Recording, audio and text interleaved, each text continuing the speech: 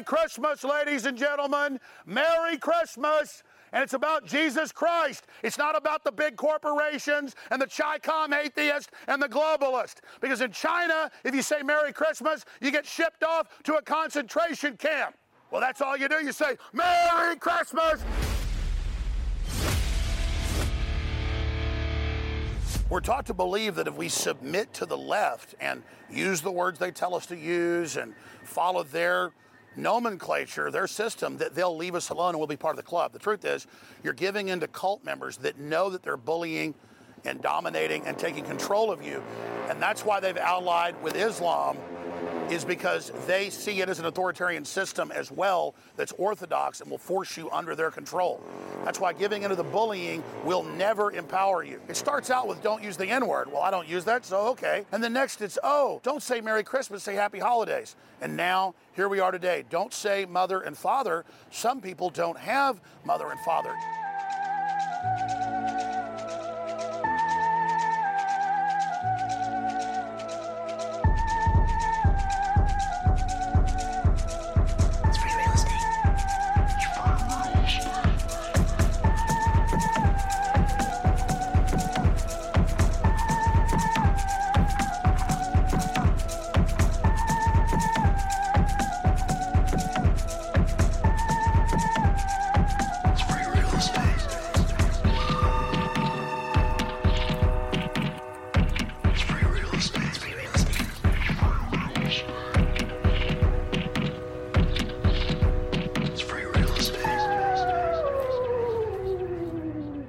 Welcome to a very special Christmas Yuletide episode of Ending the Myth.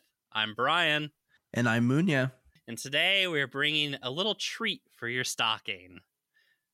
Munya, what do you know about the war on Christmas? Well, I do know that it's been a culture war for the past few years where people will go to Starbucks and say that their name is Merry Christmas because apparently Starbucks is trying to take away the Christmas in favor of radical Islam or something. Yeah, it's the 1 month of the year that your weird uncle goes to Starbucks and doesn't write attack helicopter on his cup or whatever. Demand that they write machine gun on his cup. Well, Munya, one thing you might know or not know, because it happened just yesterday, but Donald Trump did declare victory in the war on Christmas. And I just want to play this clip for you. Okay, it's too good. Let me hear this. America had gone through a long period where people quit saying Merry Christmas. It was all happy holidays. You deliberately changed that. That's true. Openly said, Merry Christmas, we're going to say it again. In fact, it was part of my campaign, Mike. You know, the country had started with this woke, I guess, a little bit before that. Yeah. And it was embarrassing for stores to say Merry Christmas. You'd see these big chains. They want your money, but they don't want to say Merry Christmas. And they'd use reds and they'd use whites and snow, but they wouldn't say Christmas. And when I started campaigning, this was in 2015, when I started campaigning, I said, you're going to say Merry Christmas again. And now people are saying it. Of course, they're not saying a lot of other things like George Washington, Abraham Lincoln, Thomas Jefferson. You know, those names are being obliterated because of craziness. But they are saying Merry Christmas again. We got that. That was a big part of what I was doing. And so I would say it all the time during that period, that we want them to say Merry Christmas. Don't shop at stores that don't say Merry Christmas. And I'll tell you, we brought it back very quickly. I'll be honest. There are some times I kind of miss the guy. Oh, man. He needs to come back on Twitter. I don't say he should be president, but he should be back on Twitter at least. Like, nobody's being heard on Twitter. Twitter's only for freaks anyways. It is pretty funny that he's now releasing just like press releases as tweets, and they kind of hit. They kind of slap low-key. Yeah. Well, he has the energy, like in this interview, and this is anytime anybody asks him a question, he has the energy of a like kid who forgot he was supposed to give a presentation that day, but is like just fuck it, I'll just bullshit it in front of the class. It's amazing. But yeah, I felt like Donald Trump having won the war on Christmas, a lot of times during a war, we gotta like circle the wagons. We have to, rush to the aid of, home and hearth in nation, right? But once the war's over, we can look back a little bit. And wouldn't you know it, the war on Christmas takes us right back to our favorite era, the progressive era. What? That far? All the way back. All the way back, God. baby. So I'm going to read you a newspaper article from March of 1921. This is, it's a listicle proving once again that listicles cannot be defeated. They've lasted forever. This was in Henry Ford's Dearborn Independent as part of his regular column on the International Jew. And this was the 10 plans of what he effectively refers, is talking about as the Jewish Taliban, essentially. Oh. But number 6. Elimination of Christmas celebration in public schools and public places, police stations, and so on. Public displays of Christmas trees, singing of Christmas carols, and Christian hymns. He then goes on to talk about how last Christmas, most people had a hard time finding Christmas cards that indicated in any way that Christmas commemorated someone's birth. Now, look, Henry's right. We never see Christmas celebrations in public anymore. Never, no. Right? But it is funny, so over the course of 1920 to 1921, in his paper, he published a series of columns, which eventually became a book, which was called The International Jew, right? Which is essentially the American version of the Protocols of the Elders of Zion. And are you familiar with the Protocols, I guess? No, I'm not. Oh, okay. Well, let's go back a little further then. Yeah, okay, let's do it. So in 1903, the Tsar's political police, which were called the Okhrana, and are like the equivalent of the FBI, essentially. Okay, yeah. Right. And like the FBI, spend almost all their time just like forging fake bullshit and putting it in the public and assassinating political leaders. But okay, so, so far pretty familiar. Yeah, in the spirit of that, in 1903, they created this pamphlet called The Protocols of the Elders of Zion, which purported to be the secret minutes of a meeting of an international Jewish cabal bent on taking over the world via, international finance and like building a one world government, blah, blah, blah. Right. Now, you know all the details of this because this is like the racist conspiracy theory. Yeah. Like, they all come back to this. Now, they, of course, released this anonymously, claiming it to be real. It was in response to groups like the Bolsheviks in Russia who were organizing against the Tsar and things like that, an attempt to paint these political organizations as some sort of foreign power, right, coming in and, misleading people. It's amazing how that's a universal theme. All these. Of course, with the Bolshevik Revolution, Russian emigres took the protocols all over the world, including to our beloved United States, and spread them like Christmas cheer.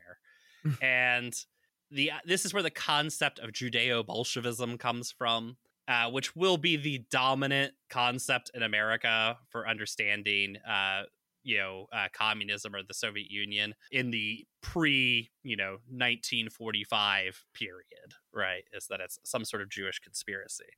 Now, what's interesting about Ford's thing is that he has all the like little tidbits that you'd expect to be there are already like almost fully fleshed out in 1921. So, right here, this is from November of 1921.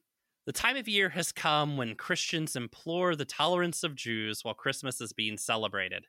If the Jews will only permit Christians to celebrate Christmas in their schools, their homes, their churches, and their inner city squares and country villages. We are asking whether we dare, as Christians in a Christian land, whisper the name that gives Christmas meaning. Christian teachers want to know if they will be discharged if they give their classrooms a bit of Christmas flair, as all our teaching gave us when we were young. And so we get like all the bits are already here, right? You're no longer allowed to celebrate Christmas. Christmas has been canceled, everybody. Yep. Yeah. The woke mob came after it. The woke mob. You can't say Merry Christmas anymore. Yeah, we can't do Christmas carols anymore because the Jews say it's offensive. Yeah, right. The PC police, coming after us, right? And I just love the Christian teachers. They just want to know: can they celebrate Christmas this year? The year of our Lord, 1921. Can we celebrate Christmas? And I don't know. You went to school obviously in progressive Seattle, and in Texas we celebrated Christmas every year, like every kid. Yeah. Come on. Well, this is kind of funny, and occasionally you'll get sort of like the occasional lib will figure out that this is like where the origin of the war on Christmas comes from. I think they kind of miss the point of what this is all about. And so let me just read you some of the titles of the articles that were released before and after the ones that I just read to you. There's this Jim, the all-Jewish mark on, quote, Red Russia, or followed quickly by Jewish testimony in favor of Bolshevism. Then it's followed by Jewish idea molded Federal Reserve Plan, which was part of a series, which was followed by Jewish idea of central bank for America and how Jewish international finance functions. Wow.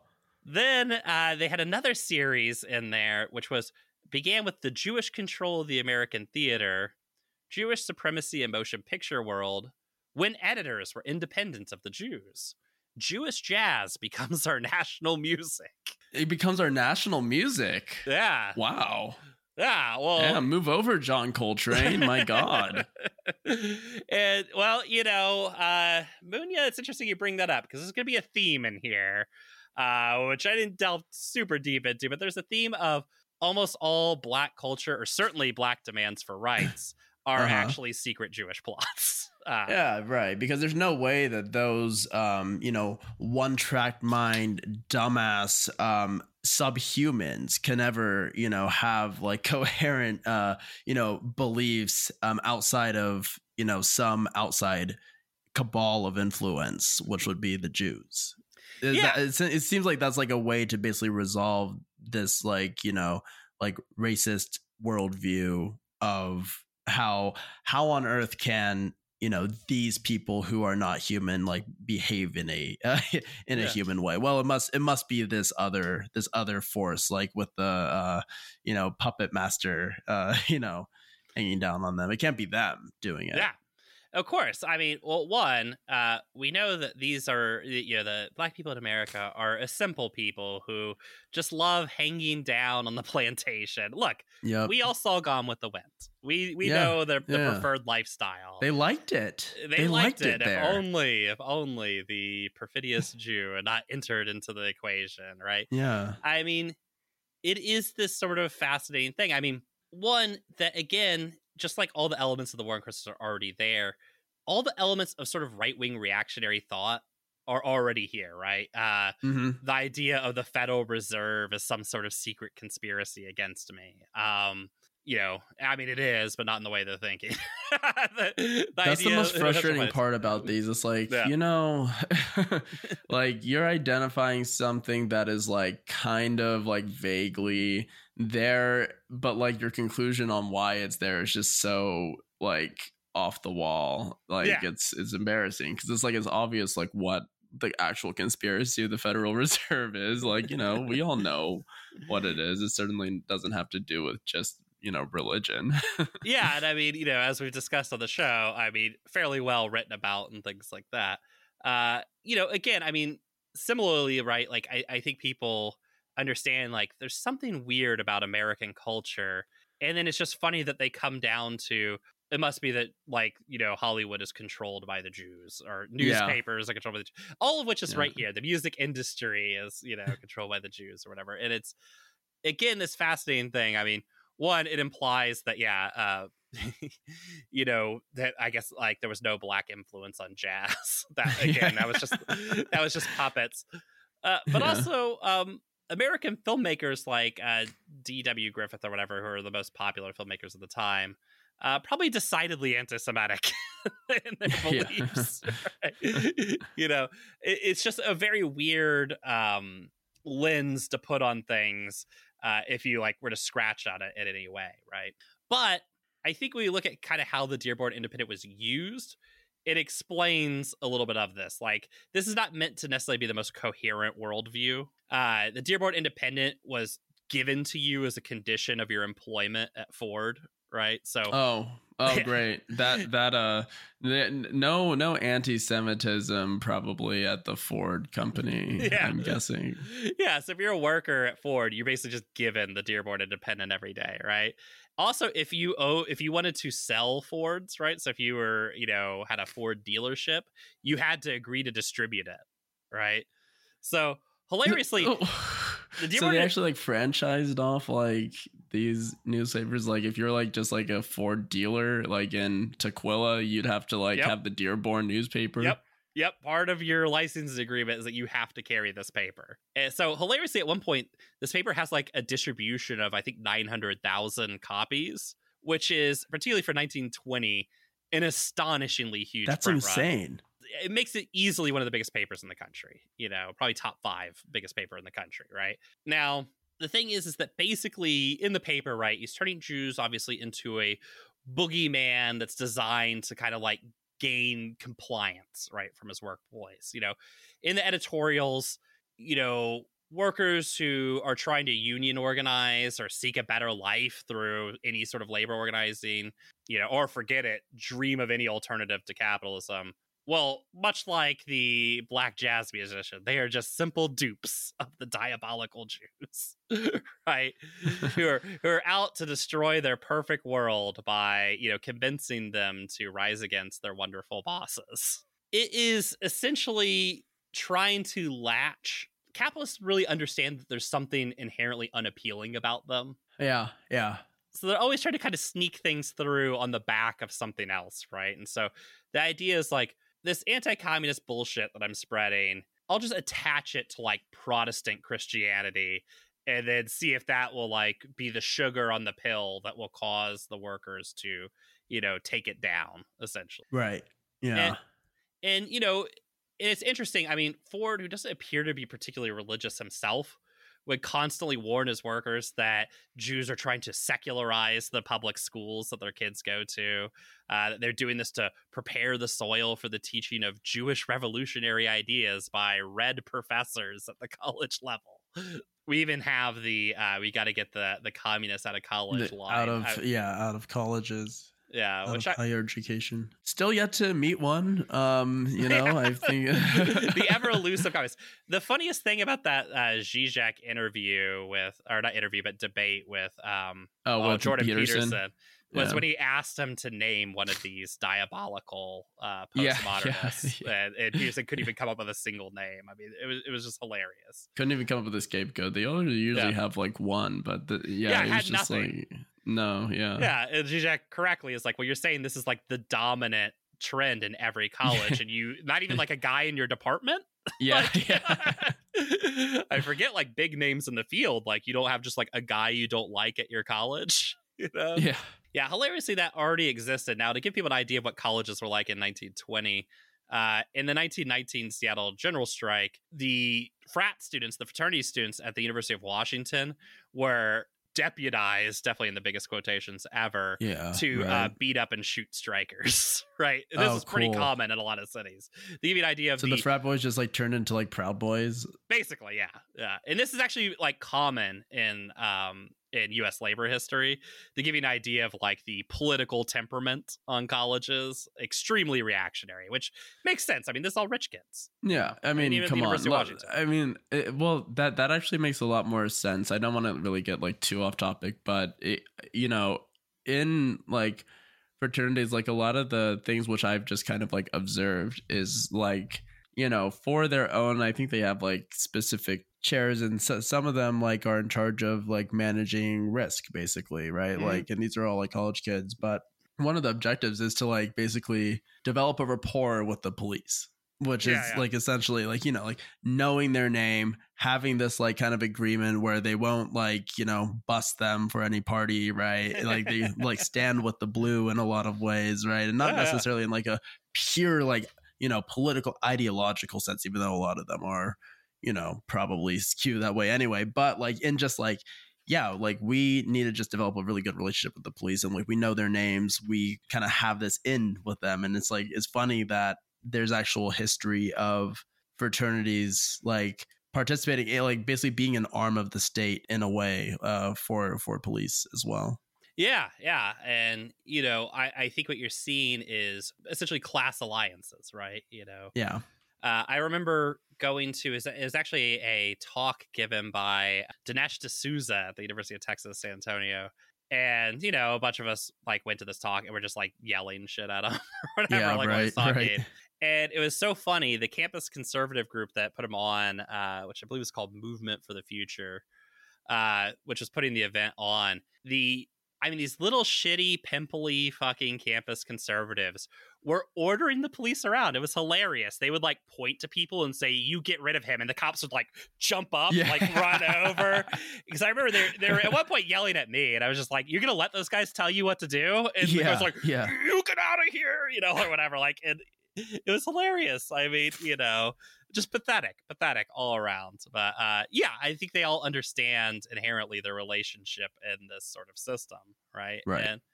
And for Ford, right, you know, his publication of these things, I mean, he understands what's happening here too, right? He understands this is very self-serving.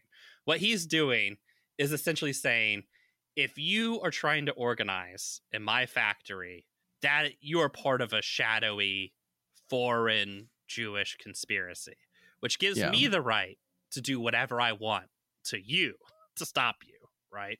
Which Ford had secret police that would go through his factories. They would just beat fucking people half to death on the middle of the assembly line and stuff if they thought you were like a union organizer, as a show of force to everybody else around. You know, and to give you an idea of how he would utilize this, at his Rouge River plant in 1939, workers were threatening to unionize, and so he had signs posted everywhere in the plant saying, "Jews teach communism, Jews teach atheism, Jews destroy Christianity, Jews control the press, Jews produce filthy movies, and Jews control money." And that was his like leading edge of his anti-organizing attack at the plant. Let me just say that date again, 1939. Interesting date. Anyways. Okay. Yeah. Henry Ford also hilariously got a medal from Hitler. So I was about to say, better not Google Henry Ford Nazi. I'm sure there'll be zero results that show up there. And hilariously, in one of his biographies, they mention an event. I mean, he's essentially dying through the war, right? I mean, he's like bedridden through most of the war. He's old as shit. And at one point, they're trying to like recover his image a little bit because the Nazi thing is looking a little bad. They bring in a friendly reporter to like interview him while he's like bedridden, and the reporter's just tossing softballs at him. And then one of the softballs is he just asks, you know, "Hey, do you think Ford would ever, you know, think about going public?" To which Henry responded something that basically. I would destroy this, you know, I destroy my factories brick by brick before I turn them over to Jewish speculators. And then the reporter was promptly picked up and shoved out of the room by Henry's people. So held all these beliefs to the very end. But during the 30s, I mean, so a couple of things are happening here. One, right, which we talked about in our last episode, which is this connection of labor movements, right, with the idea of a foreign threat, right? Right, yeah. And the idea that the reason that you do this is because it gives you permission to do whatever you want to the labor movements in reaction, right? Because this is no longer concerned workers. This is a fifth column, right? Invaders, you know? Right. You can do what these please. The other thing is his fusion of anti-Semitism, American Protestantism, and anti-communism, which is going to become a theme. All right. So, like I said, this is the dominant belief of American conservatives in the pre-World War II period, is that communism is a Jewish conspiracy to take over the world. Then something happens between 1939 and 1945. We don't have to get into it. That somehow makes openly expressing this belief not palatable anymore. So they get to feeling a little weird about it. They don't necessarily want to say it out loud anymore or anything like that. But coming out of the Second World War, there is the Cold War. And this is where some more interesting things happen. Like, say, the creation of the Christian Freedom Foundation, right? So, founded in 1950, this was a merging of the American evangelical movement in the Cold War. You know, as Billy Graham warned, communism is masterminded by Satan himself, and that communists sought to strike at the very heart of Christian and American values, the home. So, again, quoting Graham, one of the goals of American communism is to destroy the American home. If the communists can destroy the American home and cause moral deterioration in this country, that group will have done to us what they did to France when the German armies invaded the Maginot Line. Now, we'll forget how confused the latter part of that statement is. Yeah, I'm like still trying to process that last part. Okay. But basically, this whole thing makes a little more sense if I give you a little more detail. Okay. So while publicly, this was a group of concerned Christian pastors just trying to make sure their flock isn't led astray, covertly, the organization was funded entirely by Sun Oil. Oh. Okay. Weird. Okay. They were commissioned to lead seminars for business groups, and they published the book Christian Economics, which they distributed to over 175,000 Protestant ministers. Dude, I need to read this. Christian Economics. Man. Well, to give you an idea, historian Elizabeth Fotis Wolff, who did the reading for you, summarized it as, it called for the church to speak up for capitalism and kept a steady drumbeat of warnings that the survival of religion depended upon the survival of capitalism. So, we're going to good places here. Yeah, this is going to a great place. Holy cow. Okay. So Sun Oil also funded other evangelical groups like the Council of Christian Laymen and Spiritual Mobilization. All these groups are totally inbred. They all have the same members. They're all front groups, basically. They mainly mass-produced red-baiting pamphlets like How Red is the Federal Council of Churches, which sought to expose communists amongst clergy who supported the New Deal. Right? Basically, what's happening is a merging is happening between Cold War American capitalism and the Protestant church in America, right? Now, enter in another character, right? In 1958, candy magnate Robert Welch decided that he was done making sugar daddies, which he had made his fortune off of, and was ready to join the war against international communism. He got together about a dozen other millionaires that he knew at a hotel ballroom and just started spitting bars at them. What came out of this was called the Blue Book of the John Birch Society. Oh, boy. Okay.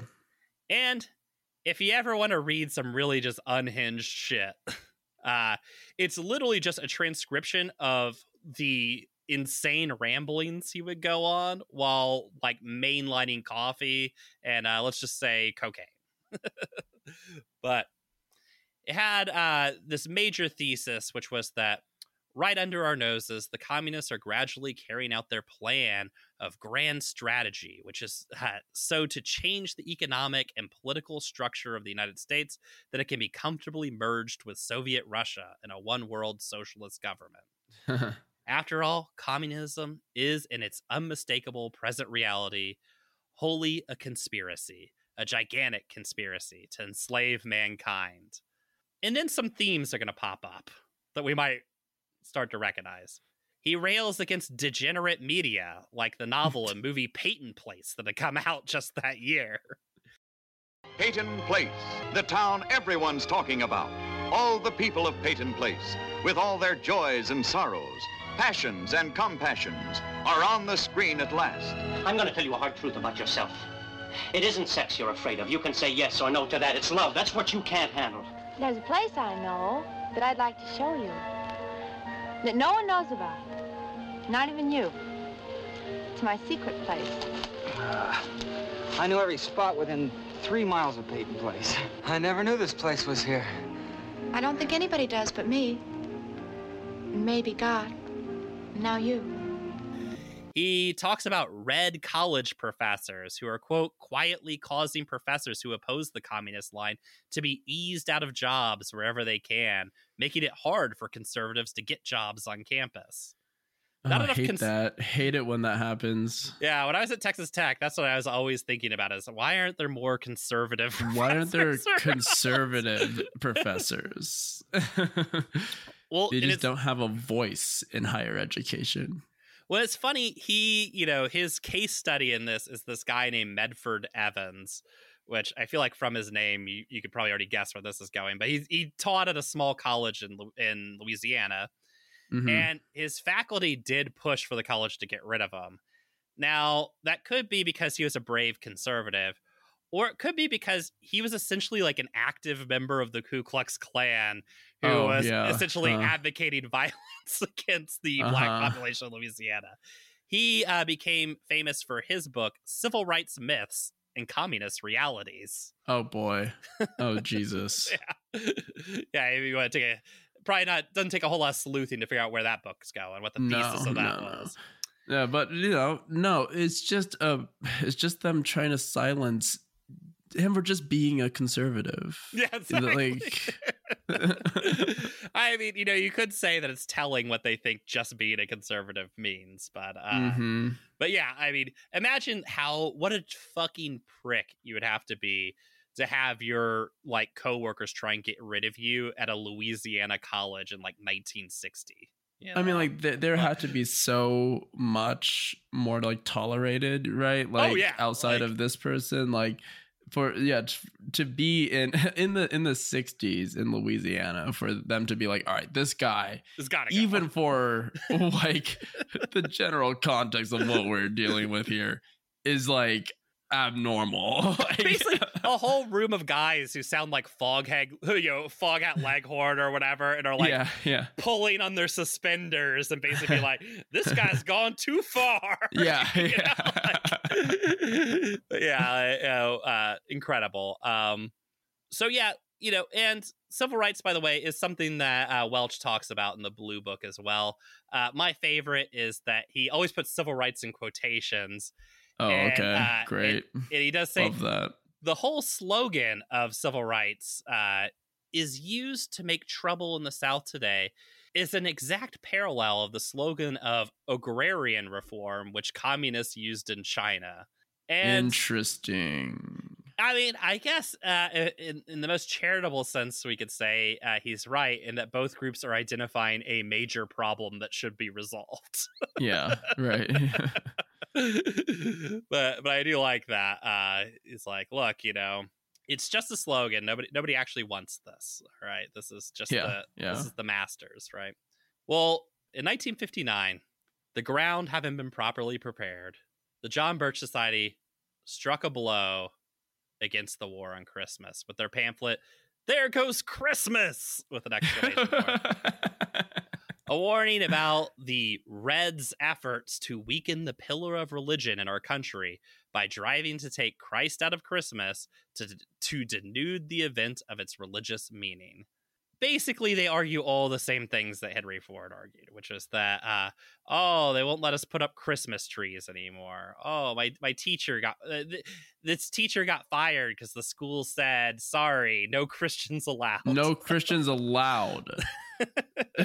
Public school. And this, by the way, totally secular holiday in America, which is Christmas. Yeah.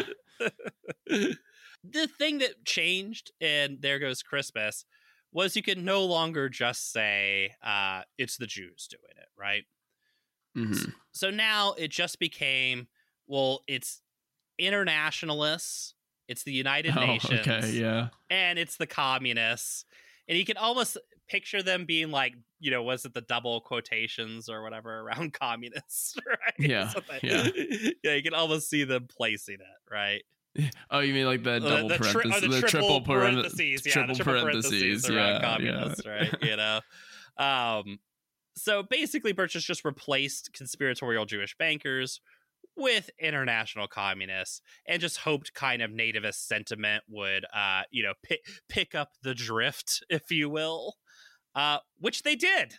So The return of a very anti-Semitic idea of, anti-communism started to really come back in this time period.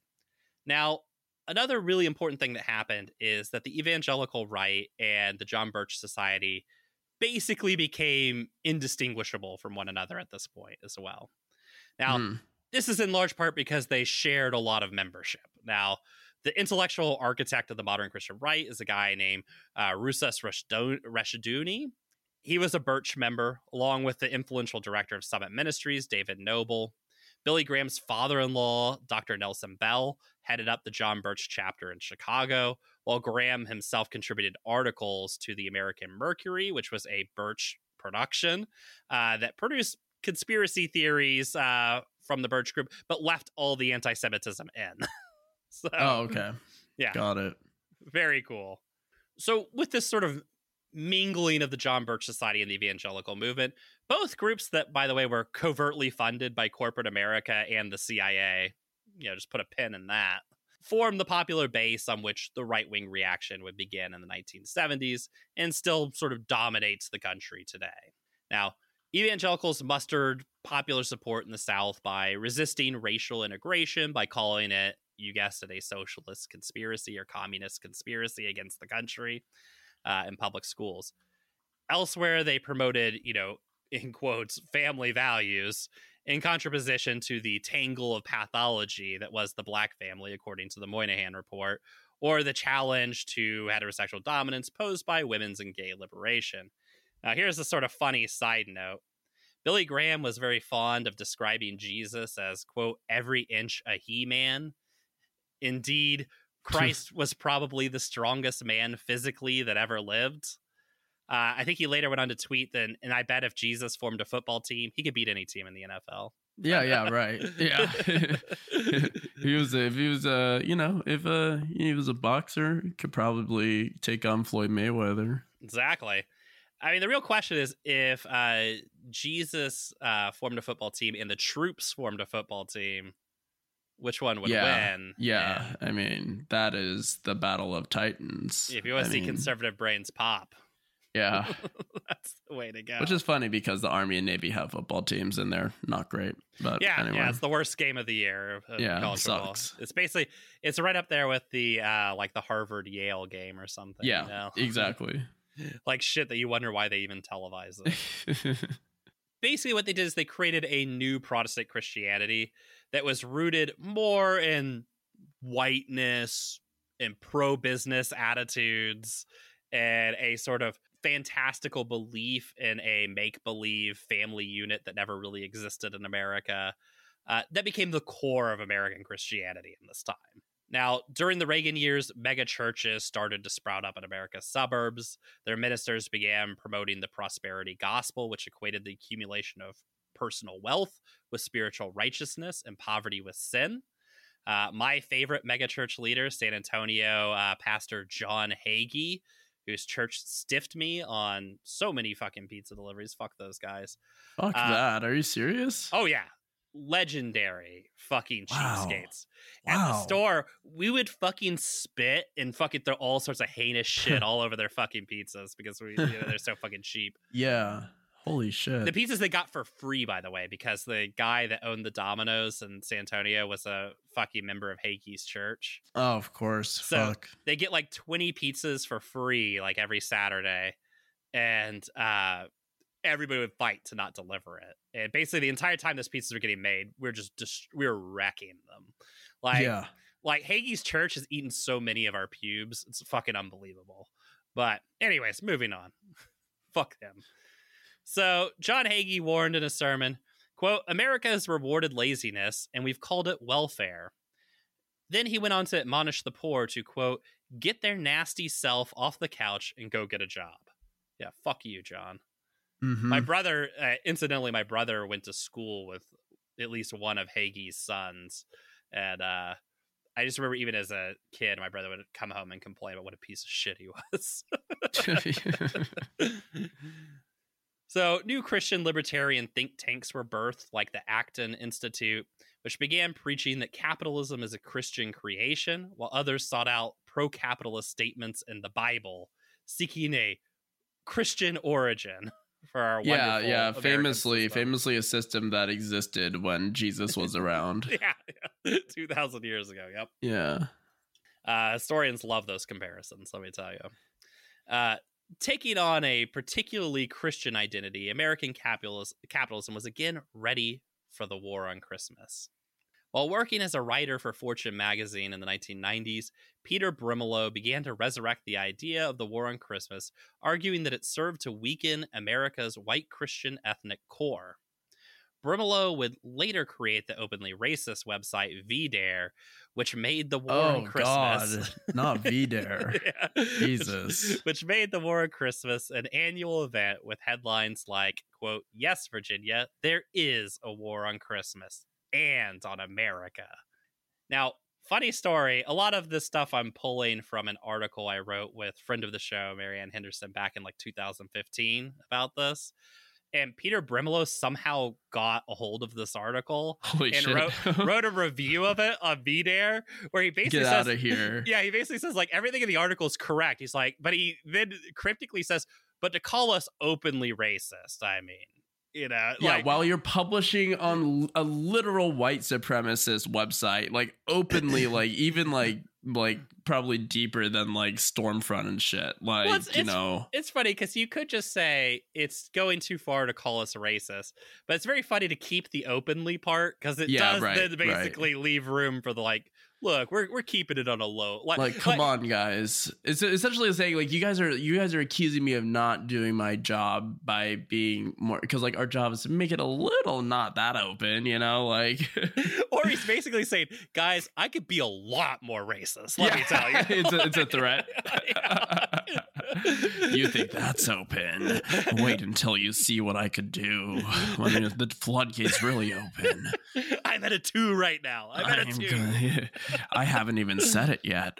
I don't even have a hood pass, and I'm about to say it. I mean, honestly, on VDare, they probably say it quite a lot. They do in the comments, I can assure you of that. But yeah. Well, the real revival of the war on Christmas and why we all got to fucking hear about it every year, of course, was Fox News. And, you know, Bill O'Reilly was the first one to figure out that you could get a lot of ratings juicing this story. In 2004, he basically resurrected it with this, you know, one of his sweet takes that he would do at the end of every O'Reilly Factor, where he said, "Secular progressives realize that America, as it is now, will never approve of gay marriage, partial birth abortion, euthanasia, legalized drugs, income redistribution through taxation." Which one of those do you think he's more concerned about, by the way? Yeah, I don't know. I mean, like, surely not like the last one, right? Yeah. Because of religious opposition. But if secularists can destroy religion in the public arena, the brave new progressive world is a possibility. So just to keep track, we've gone from international Jews to Judeo-Bolsheviks to international communists to now we're just going to say progressives, because now we're on TV talking to the normies, progressives, right? Yeah. And that sort of has gotten us to where we are today. I mean, it's very funny because even though Henry Ford had this huge distribution for the Dearborn Independent, and, you know, he basically was forcing his workforce to take copies of it, every member of his workforce fucking hated him and was clearly just throwing that shit in the trash. It's not entirely clear that amongst like regular people, like I think amongst guys who own dealerships and probably his management and stuff like that, this was a pretty influential paper. It's not clear that it was very influential in the working class in any real way. But what's interesting is all the elements of that remain in the War on Christmas metaphor or like storyline today.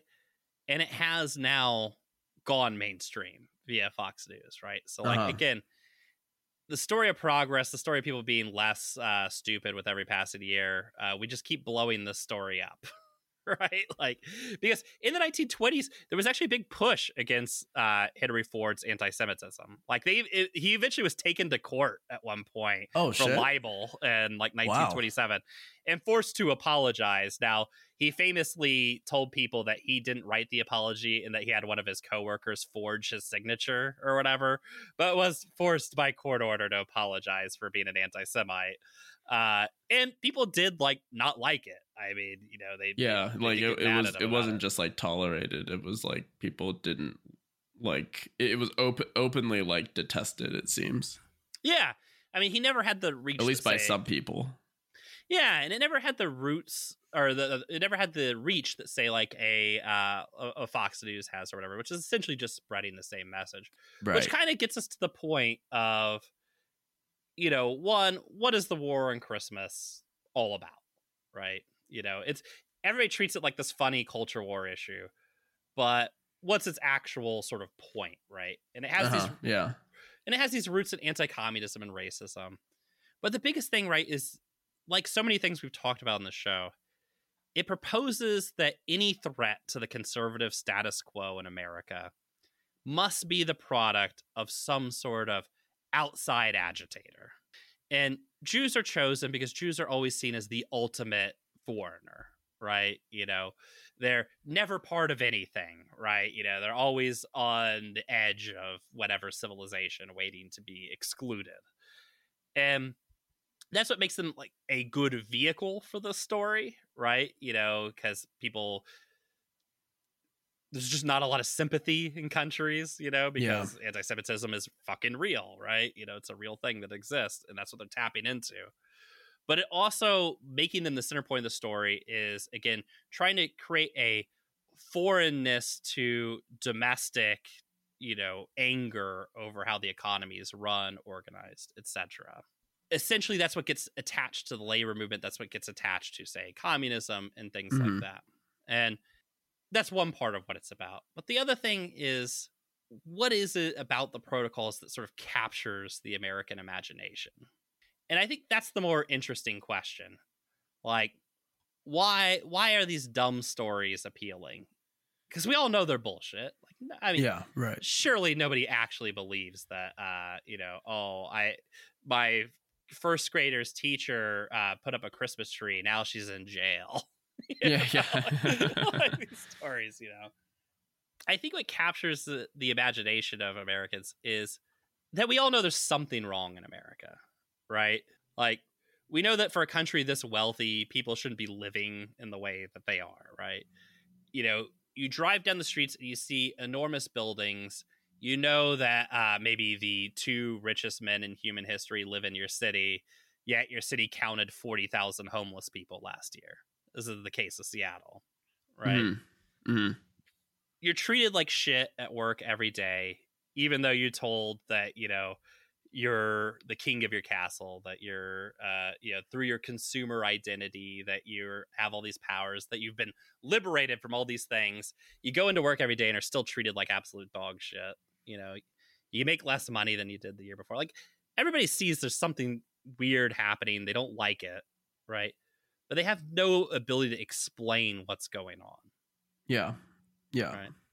They've been systematically deprived of any tools for understanding how we got here and what forces are creating the situation they're in. And again, we talked about this in the last episode, but without a countervailing force to give an explanation for that situation, people kind of grab any, anything that's available, right? Any ledge that they can grab onto. And that's where offering up this kind of horse shit, these anti-Semitic fucking conspiracy theories, that's where offering them up has this power, right? Right. You're offering an explanation for a thing that nobody wants to explain to you. That has the nice power too of ooh, I know something I shouldn't know, right? But essentially you're giving an explanation which nobody wants to give. Yeah. I mean that sounds about right. This kind of goes into, because we're talking about VDARE and Fox News and everything, and it seems like at the rise of these mega churches, this idea seems to go in the way of identifying a foreigner or an other as the root of the problem, which then ultimately will lead into nativism as well, and just like nativist currents, which is not necessarily unique to the US, but is a product of the West in general, specifically if you are, in a country that has a more or less dominant religion, a dominant national religion, Protestantism in the case of the US, Catholicism in the case of France. I mean, like, I think that even this reminds me of France in a lot of ways because they're, in modern times, like now, they're, dealing with changes in migration. A lot of people who are of Muslim faith, of Islam, are, like migrating into Europe. The lines that you hear in France too are mostly about protecting French culture. And like, you don't really think of like, like France is definitely a, colonial empire, but when you think of like white supremacy, you usually think about the United States. But I mean, like, there's a case to be made that like France is a white supremacist state as well, because, the way that they use that idea of we need to protect French culture, and our culture is going to be ruined and flattened and taken over by these Muslims who are coming in. We have to, protect our heritage as Christians and as Catholics, and therefore, we need to basically like marginalize and kick these people out. And that is like really a use and a justification for violence and dehumanizing like a good portion of a group or population, right? In the name of religion. But when you bring race into the picture, that typically it is not other white people who are the main target. It is usually someone from a perceived foreign effect who wants to take over what you have, right? But that idea of taking over what you have, the reason why that has so much purchase, like you said, Brian, is that because, what else do they have other than these fucking cultural signifiers? Because like you're already getting fleeced from capitalism, because like everything you're promised obviously isn't delivered because you're not the owner of capital. So it must be these schneveling Jews or these plotting aggressive Muslims who are coming in, because the one thing that you can always have is your culture, that everyone, no matter who, as long as you believe in Christianity or believe in Catholicism, you all have those shared values, and now that's going to be taken from you too. So like that to me, like, it does remind me of like how organized religion, specifically like whether it's Protestantism or Catholicism, based on the dominant religion in that said country, is usually used for those means too. And like that's like all, it seems like that's all underneath the surface of this clown show culture war that we're being fed via Fox News. But that what Fox News is really good at is reading and getting influenced by people who are on these white supremacist publications like VDare, like John Birch Society, all of these things, which are like really intellectual, or at least like sound intellectual. They're fucking idiotic, but like, they have all of these different terms. Like Fox News basically flattens and just says like, oh, the woke mob is coming after Christmas. But it's the same shit that's underneath, like, and they could like sell that to people who maybe wouldn't really understand what like people on these like esoteric white supremacist forums are talking about.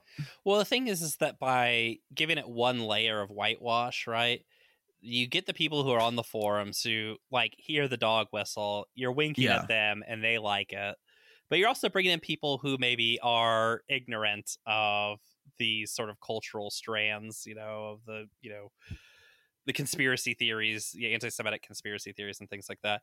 And you're sort of giving them an entryway into these theories, right? You're seeding the ground so that these freaks from fucking VDare or whatever can then come and harvest later, right? And it's interesting that you bring up Europe, because in the 90s, with the collapse of the Soviet Union, one of the things that people remarked about a lot in Europe across Western Europe and Eastern Europe was the sort of like rapid return of pretty open anti-Semitism, right? In the case of Poland, is either in the 90s, it's an election is either 91 or 92, but one of the early elections, Lech Walesa literally openly is accusing his guy running against him of being a secret Jew, like who's changed his name to hide his real identity. I mean, this is like literally his campaign, you know.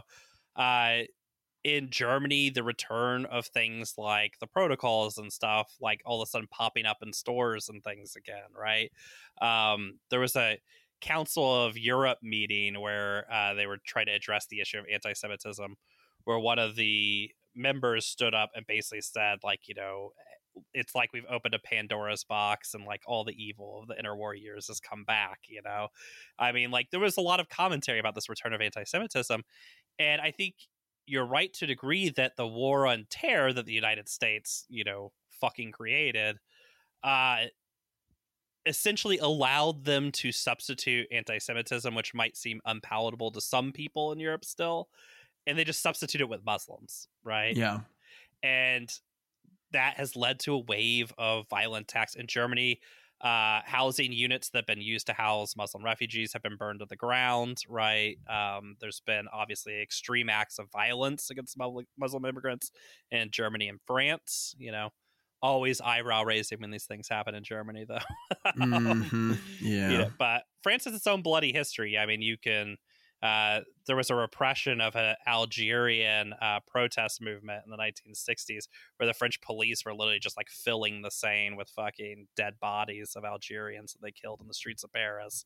So, I mean, like, it's, you know, they have a long history of a very serious repression of these groups, right? But yeah, it's interesting how once we reach the period of neoliberalism, where, as Margaret Thatcher said, there is no alternative, all of a sudden, all these theories really came flooding back in vogue to offer some explanation beyond it's just capitalism, right? Mm-hmm. That's making your life like this. And I think that's my theory of why in, say, the 1920s and stuff, there was more pushback against, say, Henry Ford's anti-Semitism than you have now, is that there was an active Communist Party that was basically saying, like, there is an alternative, like there's an alternative explanation, an alternative way to live, right? And that's all sort of gone, which leads, which makes people susceptible to this stuff. Yeah. And yeah, it sucks. I don't know what to say. Yeah, it sucks. I mean, you know, when you have, it's a potent combo to have mass media with Fox News, which is, you know, relatively new, and have no organized alternative in a meaningful way that, you know, is on the ground and in the zeitgeist. It's like, you know, communism's been effectively wiped out from the US or any alternative really to this. So, you know, yeah, it's a potent combo. Yeah. And I think some people will probably maybe hear this and point out like, oh, but there's like a lot less culture war bullshit about the war on Christmas this year. So obviously this stuff is fading. And I think my argument would be, yeah, because they've moved on to even more insane theories than that. Yeah. You know, the amount of people who believe that the forest fires of last summer were started by Antifa in this country is a lot higher than you would guess. Like, the amount of people I personally had pitch me that theory is quite high. So, you know, and you know what? If Fox News wanted to, like, they would bring it back. It's not like they're pushing it in the same volume that they were before. Yeah, they're literally just not doing the volume. They're just not running the on stories. Yeah, because I think they've moved on to just crazier shit. You know? Yeah, right. Which is probably not a good sign. But yeah. So that was the lovely history of the war on Christmas. That got you feeling better about the world and where we're going? Yeah, I'm in you know, Christmas spirit right now. I got the holiday cheer after that one. I'm ready to get my shining armor and defend our culture and defend our freedom. Yeah, I'm just strapping a flamethrower and suicide vest to my body and running at the front lines to win the war on Christmas. Thinking about like the a type of guy who's like a Elon Musk stan, but also a defend Christmas return with a V guy. who like will get the Boring Company flamethrower that Elon Musk was selling, but also like do that for the express purpose of like defending Christmas against the Schneebling Jew. Yeah. Well, the thing is too is that like I suspect there probably is, because this idea, you'd mentioned earlier this idea of like, culture on some level or cultural signifiers that all people have. But the thing is, we really don't have that either. It's just harder to see that you don't have it, right? Like, when your landlord dispossesses you and throws you out of the house, right? It's very obvious you don't have housing, right? But culture's one of those things that we really don't have any control over. It does change, but it changes behind our backs and in ways that we don't always necessarily see. And Christmas is one of those sort of funny things that is like indicative of this, and that there probably are people who, for God knows whatever reason, have some weird religious attachment to Christmas and wish it was more insane and involved much more chanting or whatever people do, But the reason why that stuff doesn't exist has nothing to do with evil plotting from nefarious, forwarders or whatever, What that has to do with is literally capitalism, in that marketing and the need to move product and things like that is what has turned Christmas into what it is, right? Yeah. Coca-Cola is more responsible for your Christmas woes than Muslims or whatever group. Yeah, I mean, the commodification of culture and spectacle is like really what a lot of people's grievances are getting at when they probably have this reactionary idea of like returning to like a simpler time when it wasn't this way, right? Well, capitalism and like tradition within culture, in itself kind of have this contradiction where there's a vapid need to commodify everything that is like, outside of capitalism and bring it in to basically commodify it and sell it back to you. Right. And so instead of like having these, traditions, whatever it is, I don't know what the hell type of tradition, like, Christmas would be without presents or whatever. And I don't think that they're even calling for that, but it's like, just the very idea of like, oh, we got to go to like, the parade in like Times Square, and then we have to like get a bow on the car for our thing. Like that's what Christmas basically means, like just buying things at this point, right? Like I mean, that is commodification of culture. Yeah, I mean, it has been totally formed and shaped by capitalism, which is not something unique to Christmas. This is every element of culture. This is every element of your life. And I mean, I think that's part of what led to some of the frustration with and some of the clowning on the like defend Marvel at all costs crowd, like on social media. Yeah, when Marvel sold out to Disney. Yeah, I mean, to see both the pro and anti ones, the ones that are like strapping on the suicide vest for the mouse versus the ones strapping on the suicide vest against the mouse. And the funny part is, it's like neither of you have any control over this at all. This is all happening totally outside of your control. Like the mouse doesn't give a fuck what you think, one way or the other. Like Disney owns everything. You have to swallow the shit they fucking shovel at some point. Yep. And if you choose to pretend you like it, or if you choose to pretend like it's the death of civilization, it doesn't matter one way or the other. Yeah, right. Like don't care. Yeah, you have no influence on the culture, right? Particularly as just individuals, online. And I think that probably is what some of people who get worked up about this kind of shit are responding to, is they're starting to see the complete lack of control they have in politics, which has caused them to drop out of politics, the complete lack of control they have in their economic life, which has caused them to drop out of caring about that in any real way, is now extended to the one thing that they supposedly had control over, which was culture. They're starting to realize, oh no, I have no control there. It's probably why too the supply line thing, the supply chain shit, like hits people in such a weird way. Like the amount of people I've had give like these hilarious like long rants about the supply chain, like it fucking matters that you're not going to get your Snuggie on time or whatever. Like, who cares? You get it in a month. It doesn't matter. Yeah. Like, people used to wait way longer for things. Yeah. But part of that is you'd be shocked on how long people waited for gas in the 70s, buddy. Yeah, like people, like, and just like waiting on shit to get delivered. It's like, dude, like people waiting to their cars, like half the things you own are like being delivered to your door. Like that's unheard of. You could carry on with your life until it's delivered.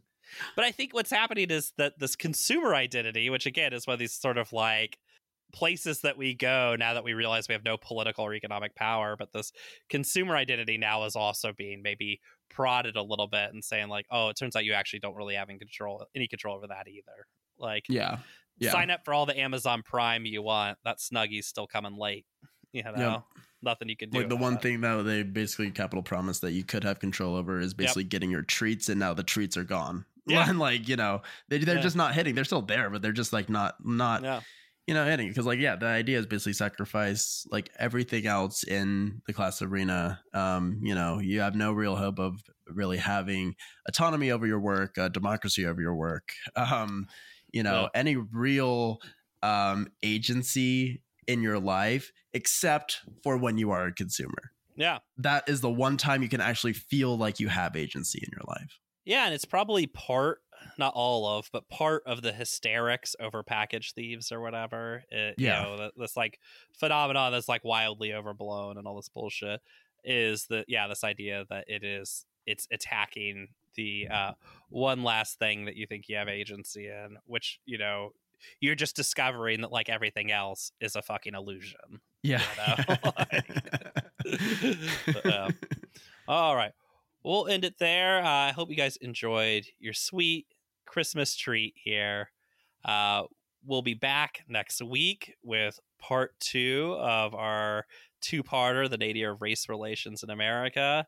Mm-hmm. Go to your local library, find the dictionary section. Yes. Go pull out the latest edition of Merriam-Webster's dictionary. Look up the term nadir, and that'll let you know what direction we're going with this story, whether it's going to be good or bad, whether we're going to have good vibes or bad vibes on this story. So we're taking bets, and I'm setting the odds. So, bring them over, see if there's good vibes or bad vibes. You'll find out soon enough. Yeah, historians like to call it the nadir of American race relations. We don't know what it means either, so we're just going to have to follow the story to the end and try and figure it out. We're going to figure it out. Yeah, figure it out with us. Because I don't know what that means. Yeah. All right, we'll see everybody later. Bye. See ya. Bye. Merry Christmas, I don't want to fight tonight with.